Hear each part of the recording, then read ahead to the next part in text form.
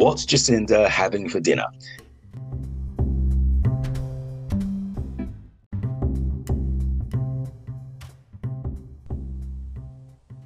Episode 1, Jacinda Ardern.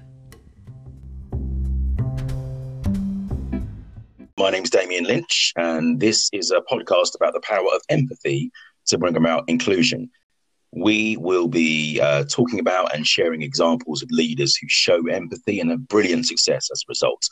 And we're also going to be talking about food, which, like empathy, is a globally uniting force. First of all, as I said, my name's Damien. I am a professional actor. I've been an actor for over 15 years. I've worked across mediums of theatre, TV and radio.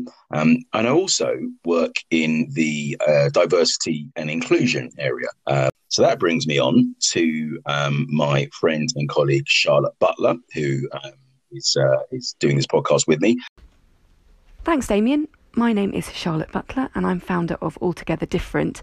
We are a specialist consultancy helping other businesses become more inclusive by building empathy around the challenges of exclusion.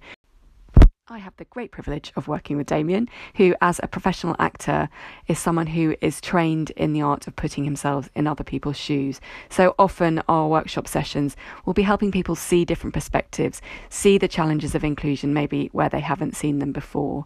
After each session, we tend to have a debrief. Often that's in a pub, and always it's with a packet of crisps between us. We talk about our empathy heroes. We talked about what we've learnt from the session. We haven't been able to do that recently because of lockdown. So we thought, what better way of doing that, of recreating that magic, than doing a little podcast? So each of these episodes that we're doing will feature someone that we admire, who, in our opinions, has demonstrated empathy in their leadership. We're going to talk about what makes them do the things they do and what's made them successful in terms of their upbringing and their experiences, and how we can learn from them. We're also going to be looking at delving into their favourite foods because, everyone's human, and it's always useful to know what people have got in their shopping basket. So without further ado, we will start with our dear Jacinda Ardern. Charlotte. Thanks. Yes, Jacinda.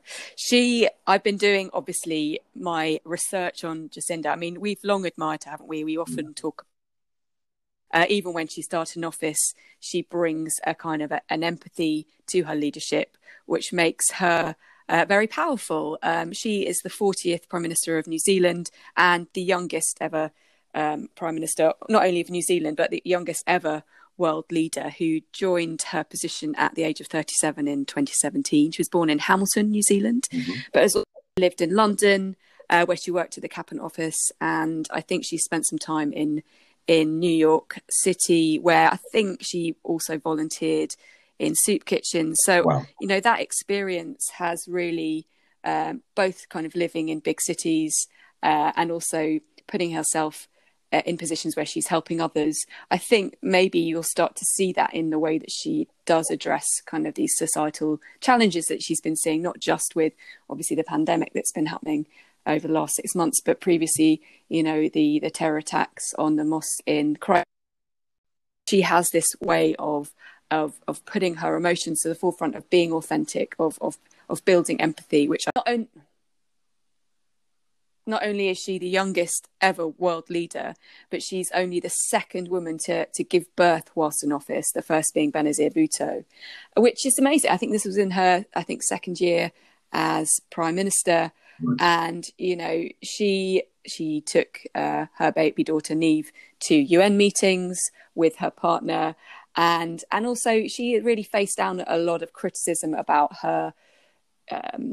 She faced down a lot of criticism about her seriousness for her role as Prime Minister. Yeah.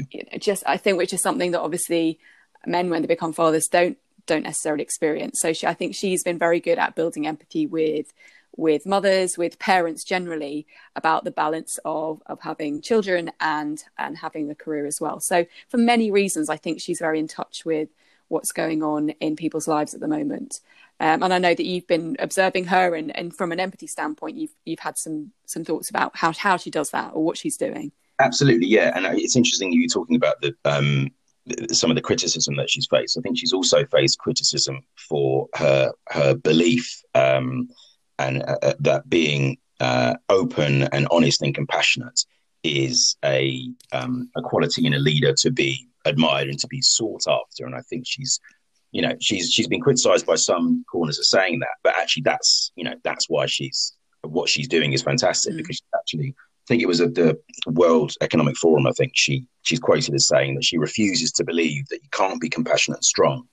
So she's a firm advocate of saying, actually, what we need in leaders now are people that are honest, compassionate, strong, and vulnerable, so that people aren't afraid to be themselves and to show who they truly are. And I think what's very unique about her, from not every other politician, but some politicians, is that she's willing to say, here I am, this is what I do, here's me at home, here's me wearing my favorite jumper when I'm addressing or whatever. And I think what that does is that it makes her very credible and very likable, which I think is really important.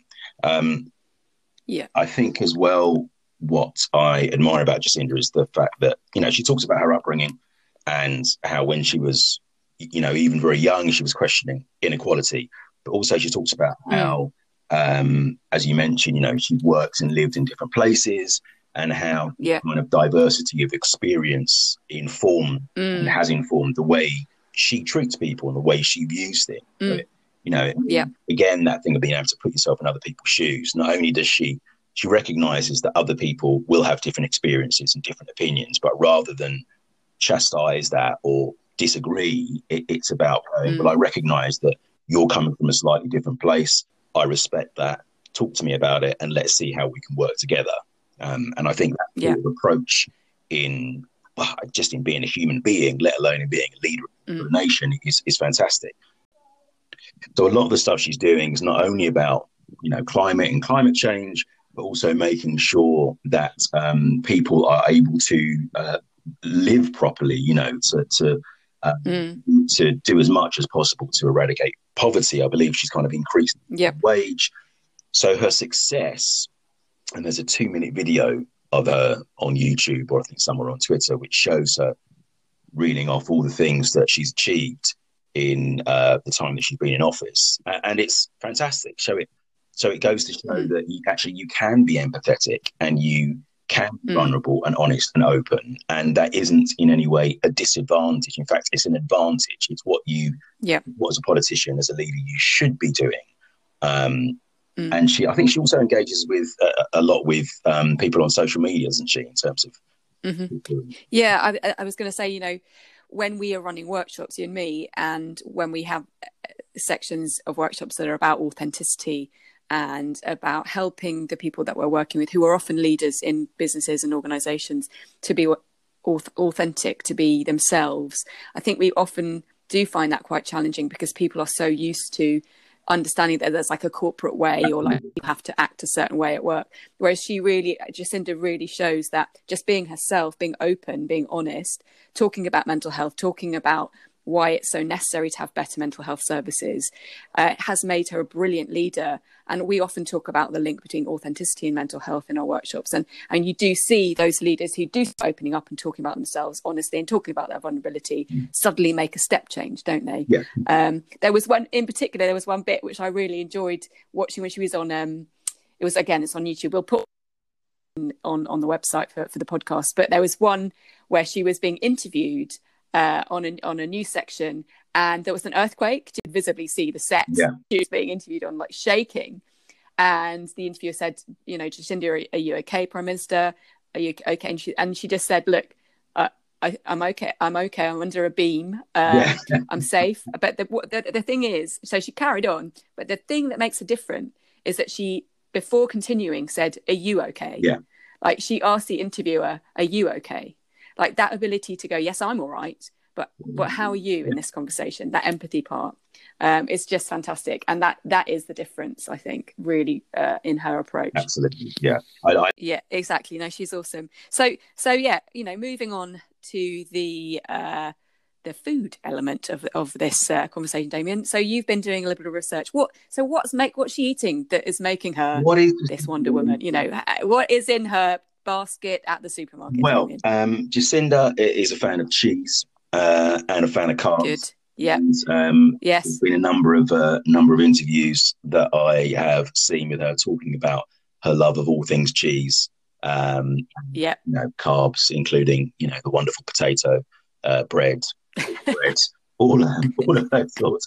But so there are two really quite interesting things I think that I found from her. So one, there is an interview with I think who is asking her and her partner about what they do of an evening, what they eat. So they both say, well, you know, we're both really busy people. So what normally happens, rather than them, you know, going out to some fancy restaurant as they come home, and either Jacinda or a partner kind of goes to the fridge and it's like, right, what have we got in the fridge? And Jacinda's like, well, I've got some cheese, I've got some pita bread, I've got half an onion. What can I make? Which is just what I love about that is the fact that we've all done that, and we all do that actually. Like, you know, you come home tired. You can't really be bothered to go to the supermarket, so you think, what wonderful thing can I make with the 5 ingredients that I have in my fridge? And then also, we like thrift. Everyone likes thrift, exactly. Don't they? You know, that's important. Yeah. And then also, there's a wonderful clip I saw of Jacinda ordering some Indian food from a restaurant that's quite near to the to Premier House, and them not believing it was Jacinda, so them thinking that it was a white. And there's an interview with the restaurant owner going, I mean, you know, I didn't think, why would the Prime Minister of New Zealand be ringing up to order a, you know, Palak Paneer or whatever it's called? and then later you see her actually, you know, laughing about it and then going into the restaurant. And again, fantastic. So 2 things there. One, Jacinda loves Indian food, and it's great that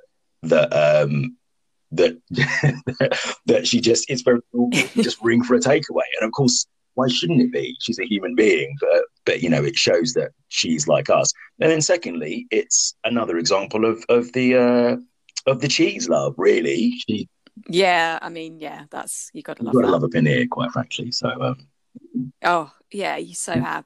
I also saw something where she had made cake for her daughter's birthday in the shape of a piano, and what I loved about it, I mean, it was pretty amazing, frankly, and a lot better than many of us could do for our children's birthdays, but it wasn't perfect, and she had her face like next to the cake on Instagram or something. I just, again, that social media usage, it was very relatable, it was excellent. But yeah, I mean, frankly, anyone who likes cheese is good in my book.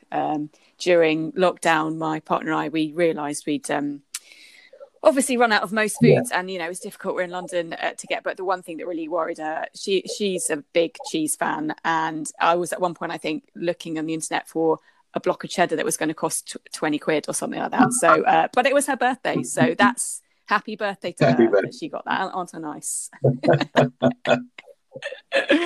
But no, you love cheese as well, don't you? I do love cheese. I have a very distinct memory of when I was younger. My dad is a really good cook, and I think my mum was working one evening. She was a nurse before she retired, so my dad would make macaroni cheese on like a Friday night. So I have this memory of the macaroni cheese and us eating it together, sitting in front of the TV watching, I don't know, Family Fortunes or something like that. That belies my age. But I guess that kind of real comfort memory that you have with food, and how it evokes those memories of being secure, being comfortable, feeling warm or whatever. So mac and cheese is definitely up there for me. I love that. And in fact, that reminds me, because when we do the workshop, sometimes when we partner with My Grateful Kitchen, who are a refugee cookery organisation, they ask, don't they? They ask the group, what's your favourite food, or what means home to you? Which I think is such a powerful question, because that is about inclusion. And what is always wonderful is that no matter who's in the room, there's always difference. But everyone their eyes light up, and you can tell that really means something to them. And everyone's got one. Everyone in the world will have Absolutely. one, something that feels like home. So before we round off, we'd like to leave you with some evocative thoughts of our own. So Damien, in what he calls his actor voice, you're in for a treat now, is going to be reading out a wonderful poem or a piece of prose on each of these podcasts to help us cast our minds somewhere else. So over to you, Damien. Thanks, Charlotte. Yeah, so as we are talking about Jacinda, thought we'd go for a New Zealand Kiwi vibe. So this poem is by the first Maori poet to be published in English, Orne Tavare, and it's called Friend.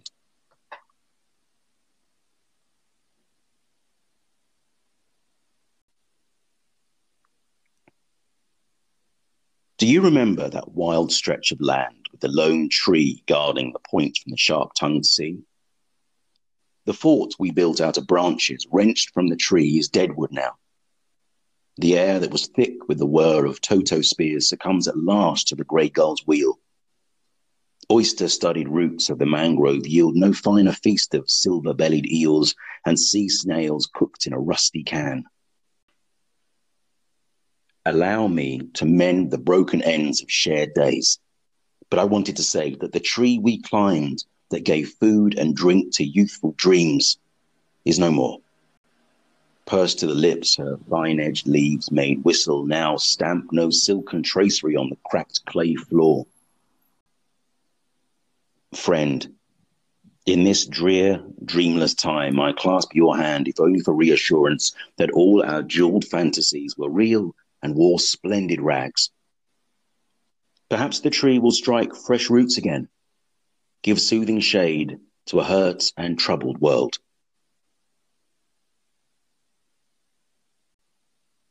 That was Friend, a really evocative and, metaphoric poem, I thought, really.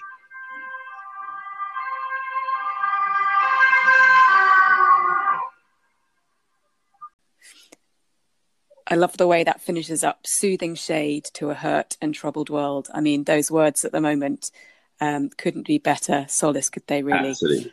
So thank you, Damien. That was beautiful.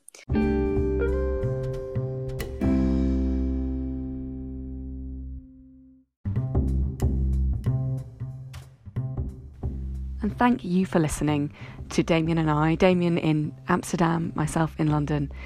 And all recordings were done at home, which is why you might have heard some noise in the background. But we hope you'll tune in again and listen to us discuss another one of our empathy heroes. In the meantime, stay safe, stay well, and stay empathetic. Thank you.